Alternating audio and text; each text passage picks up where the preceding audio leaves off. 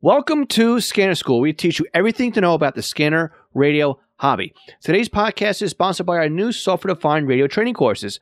Our free beginner's guide to software-defined radios should have you going and getting started with SDRs in an afternoon. Our step-by-step videos will take you through the process of what hardware to buy, how to install the drivers, tune your first frequencies, and at the end, monitor DMR, followed by a Connect Plus DMR trunk system. The advanced class is a paid course, and we'll continue where the free course left off. We'll break down DSD plus Fastlane, Unitrunker 1 and 2, SDR trunk, weather satellite image receptions, SSTV, ADSB, and even on the Raspberry Pi and Linux, how to have OP25 set up as well. This advanced class will help you level up your SDR experience. Both courses are online at courses.scannerschool.com. Again, all session notes from today's podcast can be found on our website at scannerschool.com/session 172. Before we start this week's podcast, I'd like to take a moment to thank our Patreon supporters. Patreon is a month-to-month sponsorship platform. We have 3 different support tiers, each with different benefits. But the most valuable tier is our $5 a month tier. This equates to sponsoring the podcast for about $1 per episode. Now, not only do our $5 Patreon supporters receive the podcast early, but they also receive a commercial-free version of the podcast delivered directly to their podcast player. Some may say that the included Squelchy sticker pack that is mailed to your home is the best benefit of the $5 level, but I think it's the community or the club that is growing at this level. You see, we meet once a month on Zoom, and we have a roundtable discussion about scanning, ask questions, offer advice. Some of the members are answering other people's questions, and we just talk with our fellow Scanner School classmates. This is an exclusive group for our $5 Patreon members. Now, again, if all this wasn't enough at that level, you'll also receive discounts to upcoming Scanner School courses and offerings. Now, you can help support Scanner School by going to www.scannerschool.com/Patreon or www.scannerschool.com/support. Now, I'd like to thank all of our Patreon supporters at all levels, and they are Blurpy Benner, Brian King, Buzz Gold, Chris Paris, Craig Harper, Dan, Dave Pasco, David C., Danny Crotty, Ed Walsh, Eddie K., Edward Bramlett, Evan Barak, Gary Fletcher, Guy Lee, James Broxson, James Felling, James Peruta, Jeff Block, Jenny Taylor, Jim Heinrich, John Goldenberg, Ken Newberry, Kevin Zwicky, Lenny Bauer, Les Stevenson, Mark Beebe, Mason Kramer, Michael Kroger, Paul Teal, Raymond Hill, Richard Armstrong, Robert Kanzler, Ronnie Bach, Sal Marandola, Signals Everywhere, Tim Mazza, Todd Glendy, and William Arkand. Now let's start the podcast. Welcome to The Scanner School, a podcast dedicated to the scanner radio hobby. Class is about to begin.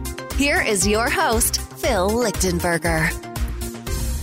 Welcome to Scanner School. This podcast is here to teach you everything to know about the scanner radio hobby. My name is Phil Lichtenberger, and my amateur radio call sign is W2LIE. Now, if this is your first week joining us for class or your weekly listener, welcome back to this week's podcast. Today, I'm answering your questions, and many have submitted questions via our Ask page at www.scannerschool.com/ask. Some have emailed their questions, and few have used our voicemail numbers to leave us a question. Now, for those of you who leave us a voicemail, we will put you in a running for a free tutoring session. And these tutoring sessions are an hour long, and we'll meet on Zoom or Skype, and it's like having me sit next to you, right, across the screen, and we can share and teach and learn everything else. So, again, if you need help with your scanner radios, go to scannerschool.com/ask, and your question could be featured on an upcoming podcast. Now, don't forget, you can subscribe to us on YouTube by going to scannerschool.com/YouTube, and also make sure you hit the bell so you know when we go live. And on top of all that, if you're an extra credit Patreon supporter, we'll be following the live Q&A sessions with our monthly roundtable chat. So if you're catching this after the release date, mark your calendars for the first Tuesday of next month, when again we'll be answering your questions on the podcast and also on YouTube and Facebook. So let's jump right into our very first question, which came in from Bill Sawyer. Bill, go ahead with your question. Hello. I have a question for you. I'm looking at SDRs, find them fascinating, absolutely amazed at what you can do with them. But as I look at maybe trying to dedicate a tablet using an on-the-go type adapter, or using an old laptop. I wondered if you could just clarify a little bit what you feel the minimum hardware requirements are for an SDR to work properly. I have an old Kindle 6, I think, laying around. On the other hand, I have a pretty modern, high-powered tablet that I use for work, but I'd kind of like to separate the two. Same thing with laptops. So just an idea of what kind of power you need would be a great help. Thank you. All right, Bill, all great questions, and something that I haven't had an opportunity really to play around with. So I did some digging. I did actually dive. I got into this little rabbit hole pretty deep after looking at your question. So when I came out of everything, it's a little difficult even still to find out exactly what hardware requirements may be, but I was able to kind of at least hopefully get you down the right path here. So SDR Touch is one of the pieces of software that's available for the Android OS, and it looks like it will work down to Android OS 5, which was released back in 2014. So when you think about it now, almost 7 years later, right? Any hardware I think that is still usable would work fine for software-defined radios. I think more as the software matures and everything else, right? You know, it does require more hardware to be on there. But again, too, it's one of these questions that you ask because it depends what you're going to do with the software, right? It depends what you're going to do with the hardware. For example, like on OP25, that will run fine on a Raspberry Pi, right? And you got to look at the specifications too on a Raspberry Pi. So even though they don't really come out and say you need this or you need that, let's just look at what we know it runs on, right? So the Pi 3B is a 1.2 gigahertz quad-core ARM processor with a gig of RAM. The Pi 4 has a 1.5 gigahertz quad-core, according to Wikipedia, has 3 times the performance of a Pi 3. And the Pi 4 is also available in 2, 4, and 8 gig models. So saying that software will run on a Raspberry Pi or SDR Touch will run on an Android device running Android 5 kind of at least lets us know that the software at that or the hardware at that particular stage or point in time needed to be at that minimum in order for this software to run. And again, it depends what you can do with the software. So if we're looking at like your Raspberry Pi, if you're looking at doing something on there, you can do certain things that will use up less memory and less resources. Again, too, even like with a desktop or a laptop computer, if you're hurting in a Windows environment and you fall back to Linux, right, you may be able to recover some of the overhead when it comes to putting in an SDR. And again, sometimes even turning off waterfall displays or putting things into economy mode or even running your SDR on another PC and then streaming the data from that over to the computer that's going to actually be using the doing all the magic. That can just at least that by itself relieve some of the pressure of that processor and crunching all that data as well. So if you don't need to, say, take the USB stick with you and you want to leave that at home, and then you want to leave Spy server set up at home and then use your tablet to then log into your home PC or connect to the SDR Touch to your Spy server, then you don't really need to worry about what's going on and what is being brought in over the SDR because your other computer is kind of handling at least some of that. So there's a lot of different things we can do to make things work better for us and to use the hardware that we have at our resource and everything else. Like, again, I just built a brand new computer here, and the goal on it was to make a powerhouse computer that would run multiple software-defined radios. I wanted to run SDR Trunk, Unitrunker, DSD Plus, as well as a couple of other things such as ProScan and whatnot. And my goal was to have enough out of the gate that I wouldn't have to worry about it for a long time. So I built a 3.7 gigahertz processor computer with 32 gig of RAM, 2 RAID arrays, one SSD, one HDD, and I really overbuilt the computer because I knew what I was going to get into. But I could have built it a lot less, knowing that lower and smaller computers could have handled the work as well. So the point here is, you got to know what you want to do with SDRs before you can really figure out what the minimum requirement is going to be on the hardware. I think that if you're looking for like the Amazon Fire tablets, I don't really have too much experience with that. I know that they run a specialized operating system. It's still Android based, but it's wrapped in Amazon's operating flavor of that. It's a fork, I guess you could say. So I don't know if that will hold you back at all if you're going to play on a Kindle Fire tablet or something like that. But again, you know what I have to go on is my daughters who had the kids edition of that one. So that was even that much more held back than it should have or could have been. So again, I haven't really seen anything that says you need this minimum to get by, but I would just say, you know, your money's going to vary depending on what it is you're going to do, how much load you're going to put on it. And I say just go for it. Just go for it. See if it works. See if it operates. And again, there might be some tweaks that you can flag that will tell it to run in a little bit of a not so intensive instance of the application. All right. So, but that is something that is really a very interesting question. And I may have to go out and find myself a cheap Android tablet that I can put SDR Touch on, because it does look like it's going to be pretty neat to play around with. So hopefully I gave you a little bit of guidance on there. I know I didn't exactly answer your question, but again, I think you'll be all right with whatever you have to play around with. So best of luck to you on that one. Let us know how you make out. And since you're the only question that came in with a voicemail this month, reach out to me. You automatically win the free consulting call for this month's podcast. So again, reach out to me, Phil@scannerschool.com, and I'll send you all the information that you need in order to sign up and get you a free tutoring call. All right. Thanks again for asking your question. And Bill, we'll talk soon. All right. Let's go on to our next question. Okay, Tom emailed and he says, do you deal with setting up OP25 on a Windows computer and SDR? Thanks. So, Tom, Windows and OP25 is not going to happen. OP25 is a Linux-based program that works well for replacing basically your P25 scanner. You can use one or multiple SDR dongles, and you would run the Python script basically to connect to the dongle, and you tell OP25 what to do with it. And people have been making these Raspberry Pi boxes. Raspberry Pi is a sub $100 piece of unit. You throw OP25 on it, you throw at least one RTL SDR style dongle at it, and you've got yourself a nice digital radio, something that again will work very well in a simulcast environment. If that's not your speed and you don't want to play around with Raspberry Pi, which again can be a little bit daunting for some people, you're still going to need at least a flavor of Linux in order to play around with OP25.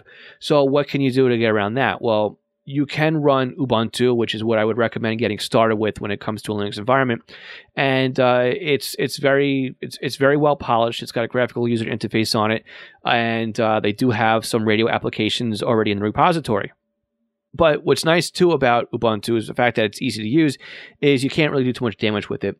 And how would you use it? Well, you can download the ISO or the application, the install package, and there's a couple of different ways you can run it. You can actually store it onto a USB stick, like a flash card, and you can boot your computer into the USB stick, and it would boot up into Ubuntu. And then from there, you can run OP25, right? And it would be just like running off of your computer, except it's just living off of a USB drive. The other way you can do it is, and again, the good thing about this, though, if I back up a little bit, is that once you turn the computer off again, you pull out the USB stick and you power it back on again, your computer there's no trace of Ubuntu on your computer, right? It's completely isolated. The other way you can run it, which is what I was about to get into, is you can dual boot your computer. And what ends up happening is when you go to install Ubuntu, it'll ask you, do you want to dual boot into Windows? And you can click on yes. And I've set my computer up like this many a times where you can pick and choose. Well, I want to boot into Windows today. I want to boot into Linux today. So what that basically does is it comes up with a boot screen, and you can set a timer on it, like a delay timer. Like if I don't answer this in 5 seconds, go to Windows. And then that's what happens. The computer boots into Windows. But if you press, say, down arrow or enter, then it will boot into Linux. So that's all fine and dandy too. Now you've got two independent operating systems running on a computer, only one at a time. If the boot sector goes bad, you might have a little bit of a problem on there. I haven't really had any issues with that at all. It's been fairly easy for me to do, and I've played around with these types of installs plenty of times. The third way you can go around doing this is you can put a virtual machine on your Windows computer. VMware makes a free version, and also there's one that Microsoft actually recommends using as well, which I can't remember off the top of my head, but it's another free version. What that basically does is it creates a virtual PC inside of your PC. So you're still running Windows, but inside of Windows, you've got a virtual computer that you can install whatever you want on. So if you wanted to launch another copy of Windows, you can, or you can run a copy of Ubuntu on there. The only issue with that is your Windows PC is still your master PC, so it does control all the hardware. So again, you got to make sure that Ubuntu is allowed to use the USB ports. Now again, I run something very similar on my Mac where I can boot into Windows via a virtual machine via Parallel. And if I plug into my USB port, Parallels is going to ask me every time I plug in, do you want to make this available to the Mac operating system or the Windows operating system? And depending my answer is where that port gets mapped to. And of course, the final way you can do it too is you get a cheap computer and you just load Ubuntu on there and you'll be off and running. But again, OP25, Linux only, it's definitely worth playing around with. And again, we're going to get into OP25 in our advanced SDR course. So if you want a really simple step-by-step process on how to do that, again, our advanced course, we'll go through that. Again, courses.scannerschool.com. So again, OP25, non-Windows, Linux only, Raspberry Pi. I recommend running Ubuntu if you want to go Linux. And you can use any of the methods that I recommended just before in order to get into that operating system. And once you get started with Ubuntu, it's a slippery slope. You'll actually find it's very enjoyable, and there's plenty of things you could do on a Linux operating system. All right. Thanks again, Tom. And we got a couple more questions after this break. Did you know there are ways to help support the Scanner School podcast that doesn't take any time or any extra money on your part? If you go to scannerschool.com/support, you will find we have several ways that you can continue to do your online shopping and help support us. We have links to Amazon. If you click on our link before you go to Amazon, anything you buy from there will help support Scanner School. Now, if you're in the market for a brand new scanner, an antenna, other accessories, we have links to Scanner Master, where you can not only purchase a scanner and accessories, but you can also get your radio programmed. And by clicking on our link before you buy, you are helping to support the podcast. Now, if you're in the market for software, we have links to Butel. And if you want something new to you, we also have links to eBay. Again, just go to scannerschool.com/support before you make your purchases, and you are helping to support Scanner School at no additional cost to you. This session of Scanner School is sponsored by East Coast Pagers. Now, East Coast Pagers is one of my online companies, and we are a Unication, Apollo, and Swiss phone dealers serving the North American market. Now, if you're looking for a personal use pager or one for your department, we can get you a quote at the very best prices. So why does a company like East Coast Pagers support Scanner School? I think that every scanner radio user should at least put one pager in their collection of radios. The reason why is very simple. It frees up your scanner to just do scanning, and then you have one radio that's dedicated to your local fire activity. Now, with a pager, you can have voice storage. You can do tone outs. You can keep it silent. You can go back the next day and listen to what you've missed overnight. It's more than you can do with an out-of-the-box scanner. And with today's pagers having multiple frequencies and even having multiple channels in a scan list, like the Unication G1 can do 8 channels in a scan list. It has 64 memory channels, and out of the box, it comes with 11 minutes of stored voice and a desktop charger. The G2s to G5s, they do P25 Phase 1 and Phase 2 in simulcast environments with stored voice, paging on conventional and P25. Oh, and they're upgradable too to DMR Type 1 and Type 2. They are more rugged than today's consumer-based scanners. And with a pager like a Swiss phone S-Quad, you won't even realize you're wearing one. It'll help keep you informed as to what's going on in your neighborhood. So again, eastcoastpagers.com or contact me directly, phil@eastcoastpagers.com. Do you have a new scanner? You're having problems understanding how it works? Maybe you're new to the entire Home Patrol database of programming and you can't figure out Sentinel. Did you get a new SDR and you're trying to figure out how to install it? Or you want to learn how to use Unitrunker, DSD Plus, maybe set up a PieAware, or even just make some changes and you don't understand how the system and the equipment works? The podcast might be great for you, but maybe you need a little bit more of one-on-one help with setting something up. I'm available to do just that with you with our private tutoring sessions. You can book me online by going to scannerschool.com/consulting for a 1-hour session. And it's great because we can actually share computer screens remotely, and I can guide you through step by step as if I was sitting right next to you. So again, book me for an hour at scannerschool.com/consulting for your Scanner Radio one-on-one tutoring session. National Communications Magazine is your personal library of Scanner, CB, GMRS, FRS, MURS, and 2A radio articles written by the best minds in the business over the past 3 decades. Your NatCom personal online access account allows you to download the newest issues of America's Hobby Radio magazine, as well as back issues too. So visit natcommag.com to download your free sample issues and sign up today. That's natcommag.com for National Communications Magazine. Okay, our next question comes in from Theron. Theron says, I live in St. Johns County, Florida. My current scanner is a BC 125 AT, will not receive fire or police. What kind of scanner do I need? Do you have any suggestions for one that isn't too expensive? So the first thing I do is I jump onto Radio Reference and I look at the St. Johns County in Florida. And looking around, I can see right away that public safety is on the St. Johns County Public Safety System, which is a P25 system. Looking through some other stuff here, you have county services. Basically, it's just county golf course, amphitheater, and council on aging. You've got a airport with 2 frequencies that are defined. You've got a college with a couple, Florida School for the Deaf, and the First Coast Technical College as well. Other than that, you've got a couple of schools in here as well, and that's it. So I know you're interested in looking for fire and police. So unfortunately, let's look at the St. Johns County Public Safety System. Again, this is a P25 system. You've got 2 sites. Neither one of them say simulcast, so that is very promising here. But what's not promising is the St. Johns County Sheriff's offices. Those are all encrypted. So the north, the east, northwest, southeast, southwest dispatches, those are all encrypted talk groups, as well as some other public safety. So you're not going to be able to receive any of that.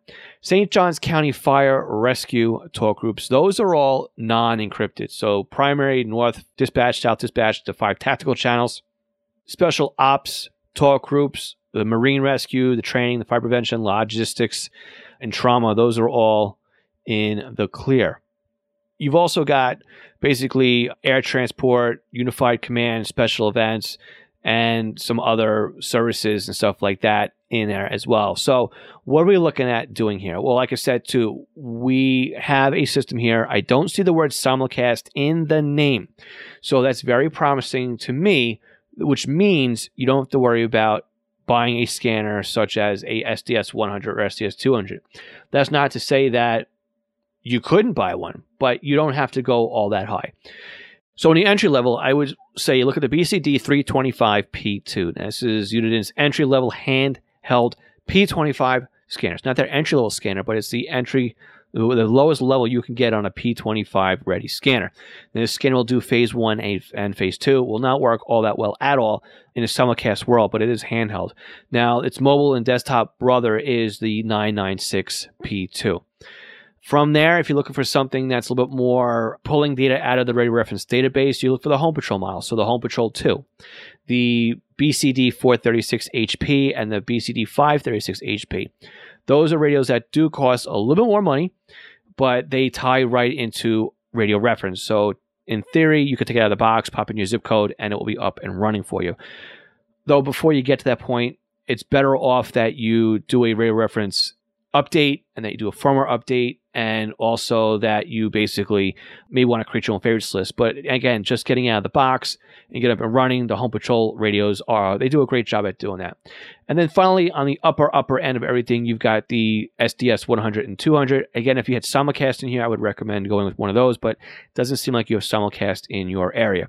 Now, on the Whistler side of the house, you've got the TRX1 and the TRX2. Both are great radios. Again, do not work at all, from my findings, in the simulcast world. So they're great radios. They do have DMR and NXDN built into them. There's no third-party software. You've got to use the EasyScan software, but all the Uniden software is also interchangeable with like Butel software or ProScan software, so you can use those as well. Finally, as another option for you, if you're interested in it, is Unication makes a pager too that will work on this.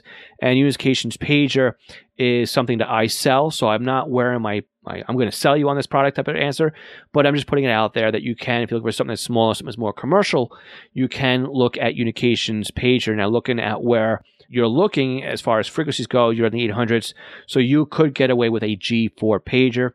That would get you the fire rescue services in St. Johns County. Now, if you want a little bit more of it, you want a G5, that'll get you either VHF or UHF on top of that as well. And if you are interested in a pager, you can go to eastcoastpagers.com, and that is my company, and we sell Unication products there as well.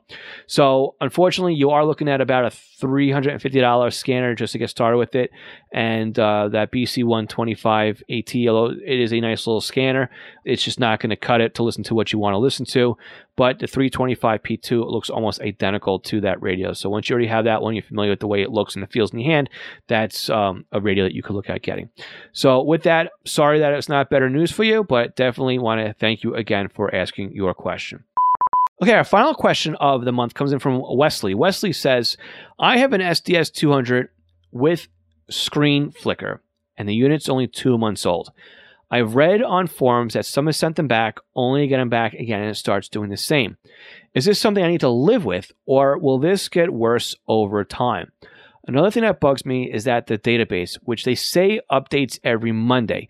There are several P25 stations in my area that have been in service since February of this year, but they have not been updated in the Sentinel database. I guess I'm expecting too much from a $700 plus scanner. Maybe I'll be returning them if the flicker gets worse. I value your input. So it's kind of a shame that you've got a screen flicker issue with your scanner, but I would definitely recommend at 2 months old, you've got two options here. You can see if it's still under a warranty with where you bought it from, although I do think that most shops have a 30-day and not a 60-day, but it would definitely be worthwhile to at least reach out and see. It stinks having to put a 2-month-old product back through the warranty process, but that may be where you'd have to go with that. Again, too, if you do get it back from them and it starts up right away, I would definitely get on the phone and say, what's your warranty? What's your guarantee on the warranty, right? How long after I get back a repaired unit is it expected to work for?